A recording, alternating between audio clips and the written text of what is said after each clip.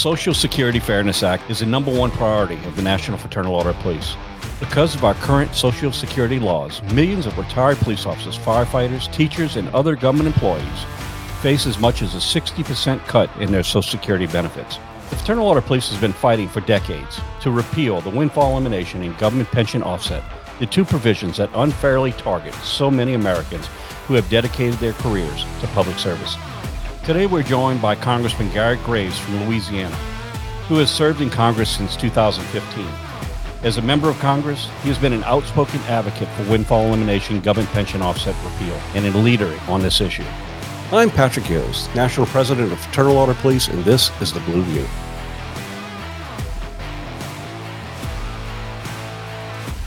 All right, Congressman Graves, thanks for joining us here on the Blue View.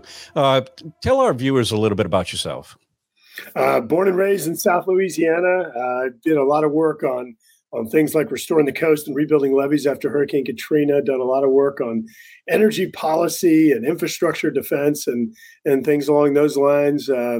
This was the first time that I ever ran for office. Was coming into to this job, and it's just been an amazing opportunity to serve South Louisiana. I'm on the Transportation Committee, the Natural Resources Committee, and the Climate Committee in Congress. But just really been awesome opportunity and just incredible time to be able to represent a great part of the country in the United States Congress. Well, Garrett, I have to tell you, I live in your district and could not be prouder and happier with the work that you do and the support you give it. And not only that, but on a personal note, the personal relationship you and I have working together on issues that are important to my members. So thank you for your leadership. I have a big issue for us in Fraternal Order Police. It's something that has been a priority for us for over 20 years now, is the inequities of windfall elimination, government pension offset, something that you and I have worked closely on, and I appreciate that. But before we start getting into that path, talk a little bit about why this is such an important issue for you, and just your thoughts on windfall elimination, government pension offset. Yeah, sure. So Pat, first, thank you for the great candid relationship that we have. I've always enjoyed being able to call you and get just a really good, no bull answer on law enforcement issues. And so I really appreciate the close relationship and the mentoring that you've done to me in regard to law enforcement police issues. Secondly, in regard to windfall elimination, government pension offset, the reason that this became a big issue for us and really personal for me is that I worked side by side with these people, whether they were state employees, they were parish or county officials, and seeing the blood, sweat, and tears that these people put into their jobs, knowing that they were underpaid, knowing that our law enforcement every day was out there putting their lives on the line, the sacrifice that their dependents, that their spouses and others make whenever they're not compensated for it. And then to see these folks actually penalized for choosing public service. It's so frustrating. And it's one of those issues that 99% of the public is not aware of, doesn't understand. And so, the reason we've grabbed this is because I want to educate other members of Congress. I want them to understand that their frustration with defund the police, there's something that's even, potentially more impactful that's been going on for over 40 years now, that's disincentivizing or defunding individual police families. And so that's why we've grabbed onto this. Pat, I want to say very quickly, I have worked side by side with these folks, but I also want to be clear that this would not affect me personally, and that I've secured the quotas necessary to be exempt from this. But it is something that's very personal to me in terms of a lot of people that I've worked with. All of our laws, our society is built on a similar premise, and that premise is that it's fairness. We understand what fairness is. When someone pays for something, there should be an expectation that they receive that. Just so for those that are not familiar with windfall elimination, government pension offset, in the simplest terms, if you were a public employee and you paid into a public pension system, and paid your contributions and paid into it, and then eventually went on and also paid your Social Security quarters, and eligible to get Social Security, you could lose as much as 60% of what you would have been entitled to if you had not been a public employee. If you're in a private sector and paid into a 401k or something else, that doesn't apply to you. But because you're a public employee, there's definitely a lack of fairness in here. So just to frame it, of what the problem is. So if we could, let's just dive into where we are now. The House passed a rule recently that says that if you get 290 co-sponsors and maintain it for a period of time, it would move directly to the floor for a vote up or down. We were able to do that. We were able to do that a couple of months ago. We got to that number. We celebrated the fact that the first time ever that 290 members of Congress recognized that this is a matter of equity and wanted to fix it. Actually, the number's at 305 now. Within a week of doing that, Congress convened and came up with a rule that basically ran the clock out on it and changed the dates of which it could be heard. They ended up coming back the next day and fixing it, but the fix was in already at that time. We caught them during that vote when they were trying to pass that change in the rule. If anybody's bored enough to go look at C-SPAN, you will see this big kerfluffle on the House floor and all these people. And Rodney Davis and I were right up in the middle of it, but we did get them to reverse it. But it was clear. You made the exact right point, Pat, that it was clear that there was a fix in, that there was sort of institutional opposition to this, despite the fact, and gosh, we can't gloss over this, as a result of the work of the Fraternal Order of Police and so many other people, we're at the point now to where 305 co-sponsors out of 435 members of Congress, bills don't get that kind of support.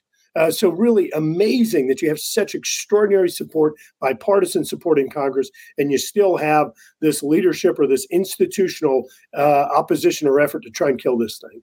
Well, so let's take it to where it is now. You set a set of rules. We followed by those rules. We played this game by those rules. We got to the 290. And so now we should have had a vote 3 weeks ago on a Thursday. On a Tuesday, it was set for a hearing by the committee. In essence, took it off of the calendar, brought it to the committee, and if you listen to the testimony that was given, there was a lot of self-serving comments that were made on the record to make it sound like everybody was in support of fixing this. But in reality, they weren't bashful in identifying that what they did is they took this vote in order to take it off the calendar so that there would not be a vote. Very frustrating. It's very frustrating in the fact that in 20 years we haven't been able to get a hearing. So this hearing could have happened 2 years ago. It could have happened 2 months ago. Instead, it happened 3 weeks ago or so in order to kill this bill from moving forward. Talk a little bit about what that legislative process is and the frustrations of trying to move a piece of legislation that clearly has the recognition that something's wrong with it. 305 co-sponsors on it tell you, and bipartisan, show you that there's a serious problem here. But in reality, we're not getting it done because of what? So, Pat, you're exactly right that this has sort of been a cat and mouse game. We get the 290 co-sponsors. They come in and try and stop the clock on us. We get to within days of this bill being called for a vote on the House floor. They then circumvent the process and go bring it up in a committee where they killed the bill. I want to stop there for just a minute, because during the committee discussion on the bill, as they're sitting there saying, "Oh, we can't do this," what they were saying is that it was going to cause bankruptcy of the Social Security system, and that it was going to take revenues from people effectively that didn't deserve it, and give funds, back to the people that have been victimized by windfall elimination, government pension offset. What they failed to mention was that this is your money. You have paid into the system, and you just explained how this disadvantages or adversely affects people. But look, I'll give you another example of that, Pat. Let's say that you and I both decided that we were going to be security guards. We were going to be private security guards. In 20 years of our life, you and I worked side by side. We made the exact same amount of money. We paid the exact same into Social Security. And then I decided at that point, you know what? I'm going to stop working. You went on to be 10 years as a sheriff's deputy. 10 more years as a sheriff's deputy. So keep in mind, you and I paid exact same amount of money into Social Security for the exact same time, exact same salary. Whenever we go to retire, I'm going to make up numbers here just for give an example. Let's say that my Social Security benefits are $1,200 a month. Yours may be $800, maybe $700. Even though We worked the same period of time. We paid the same amount of money. That is defunding police. That is discriminating against law enforcement and teachers and firefighters and other people that are underpaid, that are overworked and sacrifice much. And so it's wrong. So where we are now, as we continue to play this cat and mouse game, he said, okay, you're going to do that. We're going to file a discharge petition. We're going to use another provision in the rules that forces this bill for a vote. Under a discharge petition, if you get 218 people to sign the discharge petition, I'll repeat for the third time, we have 305 co-sponsors. If we get 218 people to sign our discharge petition, this bill is forced for a vote before the House of Representatives. So that's one path we're doing, and we're not going to stop. We're not going to back down. We're going to keep trying to run up those signatures. But there is a parallel path that's going on. After the committee voted the bill down, Congressman Rodney Davis, Congresswoman Julia Ledlow, myself, and others, we got together, had a press conference. We called out the people who killed that bill in committee, and we reminded them, it is your money. It is not their money. It is your money. And as a result, they came out in the press and said, both the chair and the ranking member of the tax writing committee came out and said that they are committed to coming up with a solution by the end of the year. So we are, while we're working that discharge petition process and trying to force this to a vote, we're also trying to hold them accountable to their own commitment to get something done by the end of the year. And of course, we have a few must-pass bills that this fix could be attached to and ultimately give you and so many others the relief that they deserve. Well, Garrett, there's a lot to unpack there, which you just laid out. First, let me just point out one thing that I've always said when I had conversations with member of Congress is I'm not asking for anything. I'm not asking for a handout. I'm not asking for anything that I should not be entitled to like every other American. It's just a matter of fairness. I'm just asking for something that I paid for, just like everyone else. So I think, the whole argument that is where does the money come from?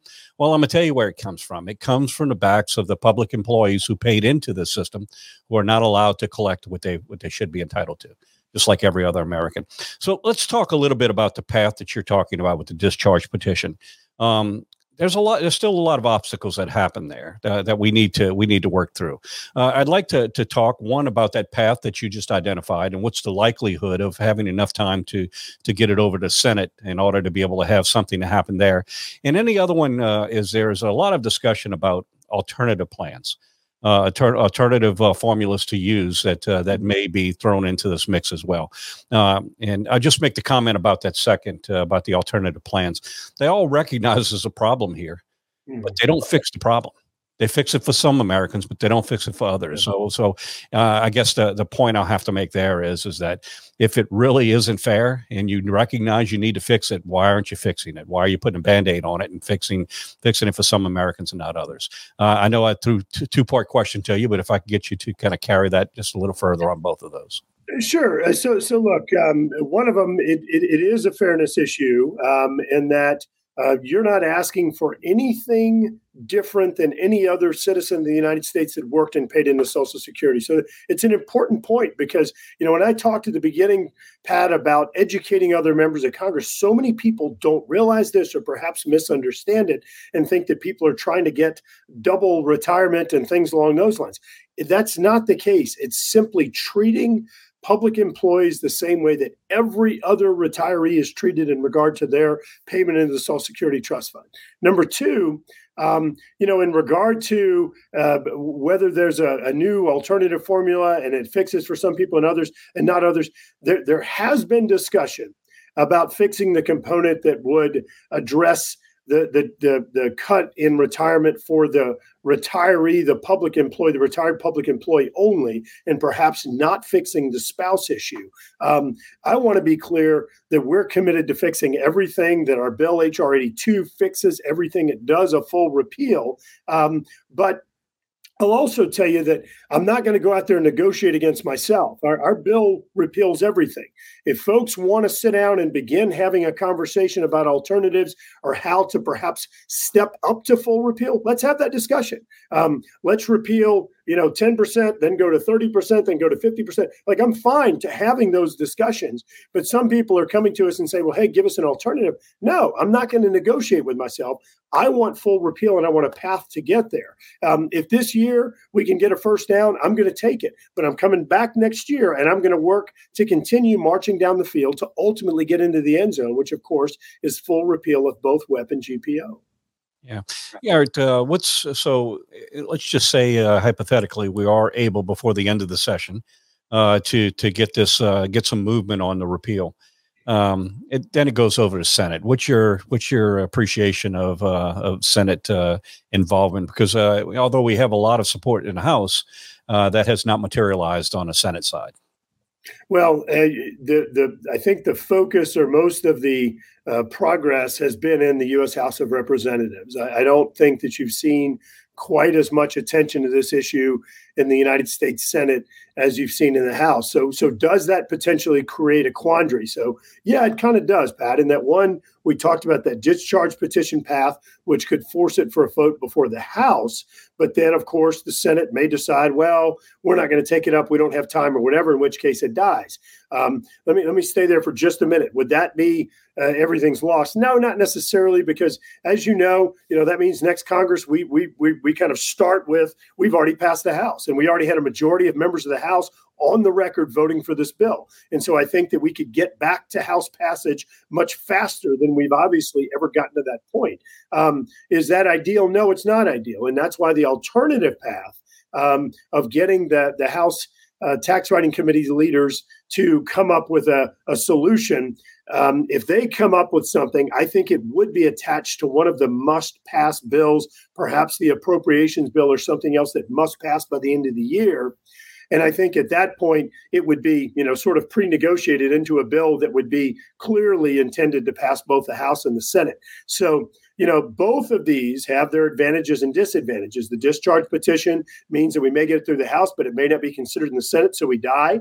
The alternative path of getting a negotiated settlement, it would likely be something that would be negotiated among Republicans, Democrats, House and Senate. So it means it would get to the president's desk. But as you've sort of indicated, it may be an alternative solution, which would be something that is short of full repeal that we all support and are advocating for, and our bill actually does.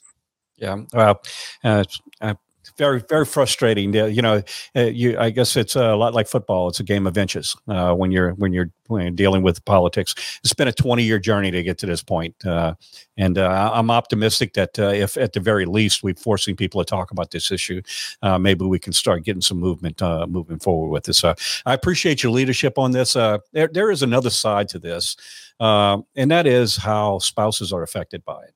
And so just if you think and you don't have compassion for public employees who have paid into the system and not getting what they have, let's talk about how it affects their spouse. Can you kind of frame that up a little bit of how it impacts family members as well?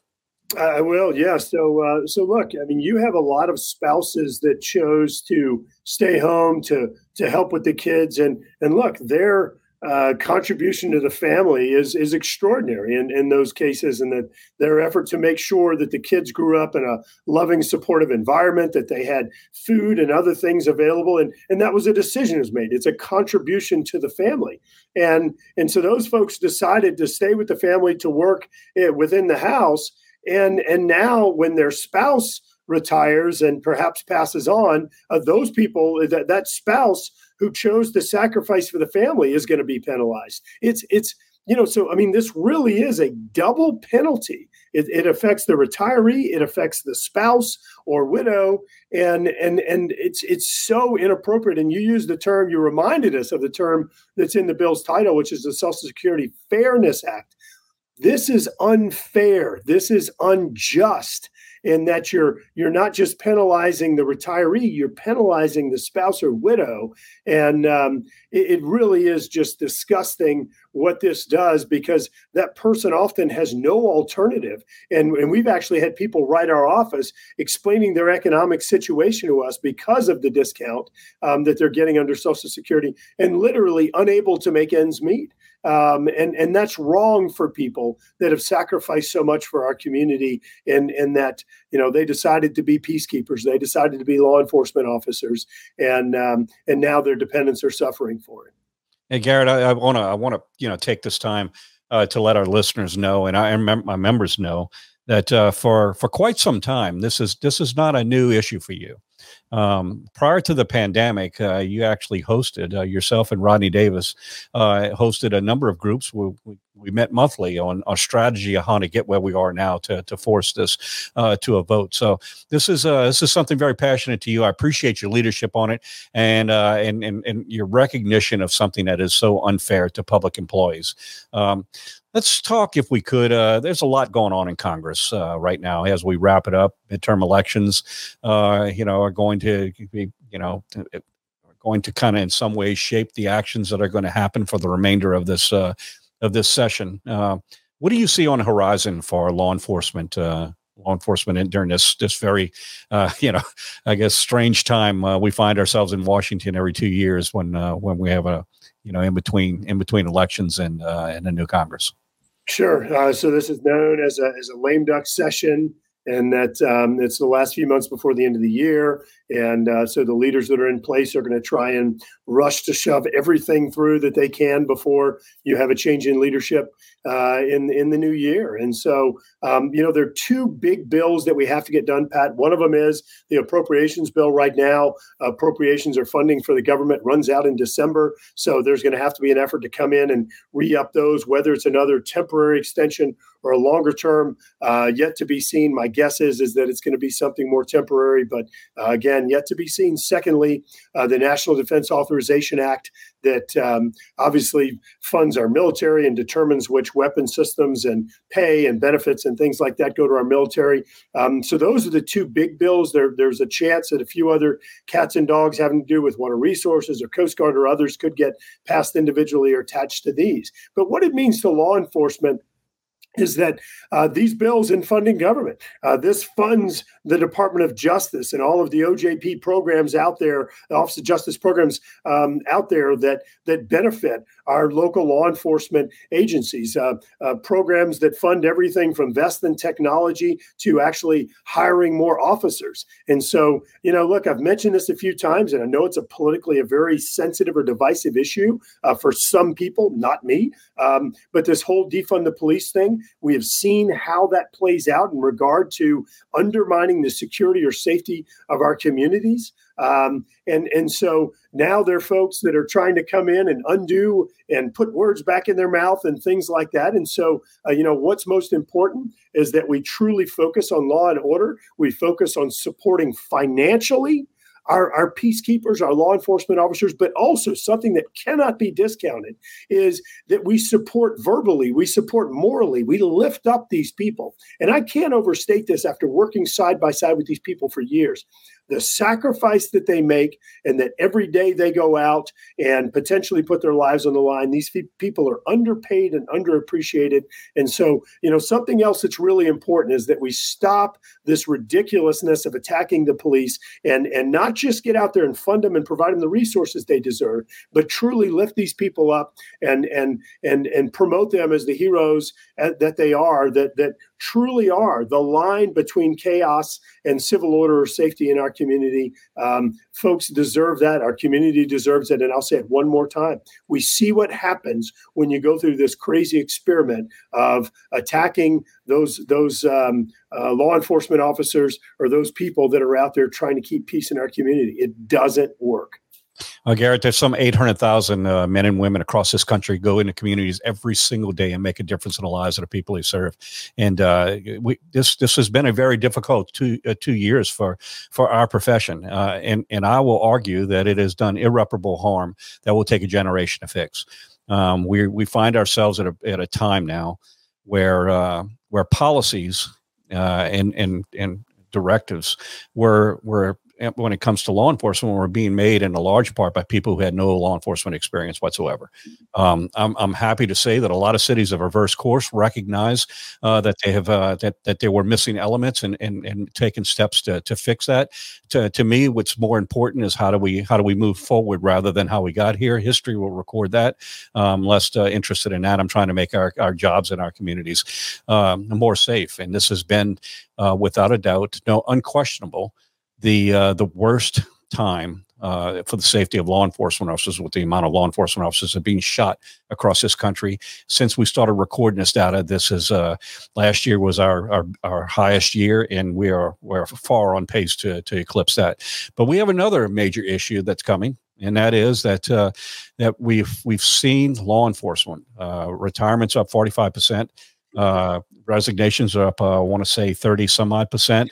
And we're just not attracting the best and the brightest because of the demonization that's happened to this profession. We have a major challenge on our hands right now, both for the wellness of the officers that are still on the job every single day making a difference, and more importantly, the next wave of law enforcement officers that are going to shape law enforcement for the future.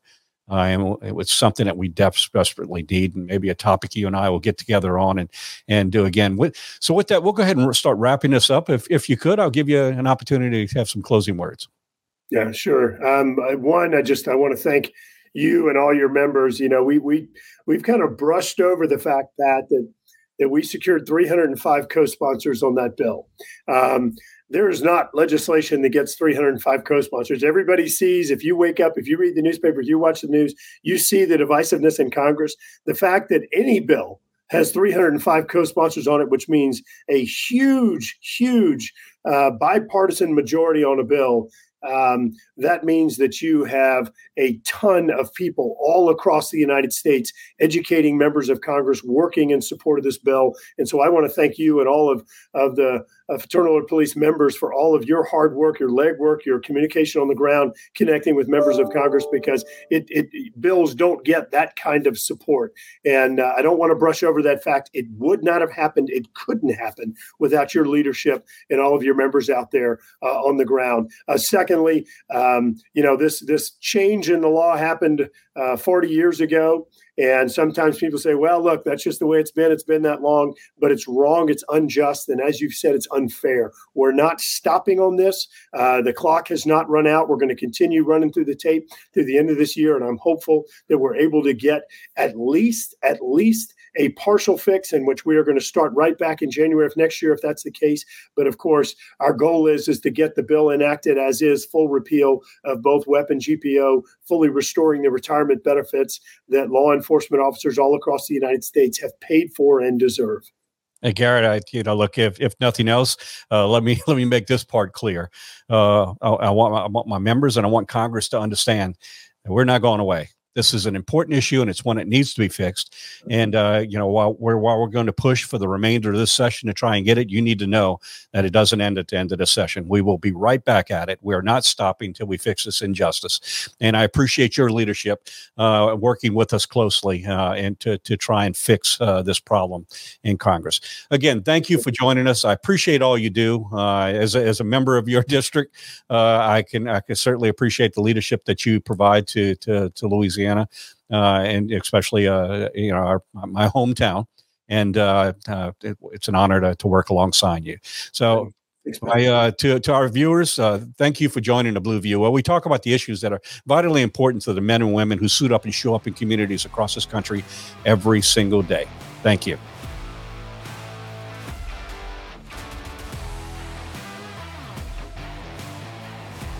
Be sure to subscribe on Apple Podcasts, Spotify, or anywhere else you get your podcasts. To get the latest from the National FOP, make sure to follow us on Twitter and Facebook at GLFOP and on Instagram at FOP National. Thanks again. We'll see you next time.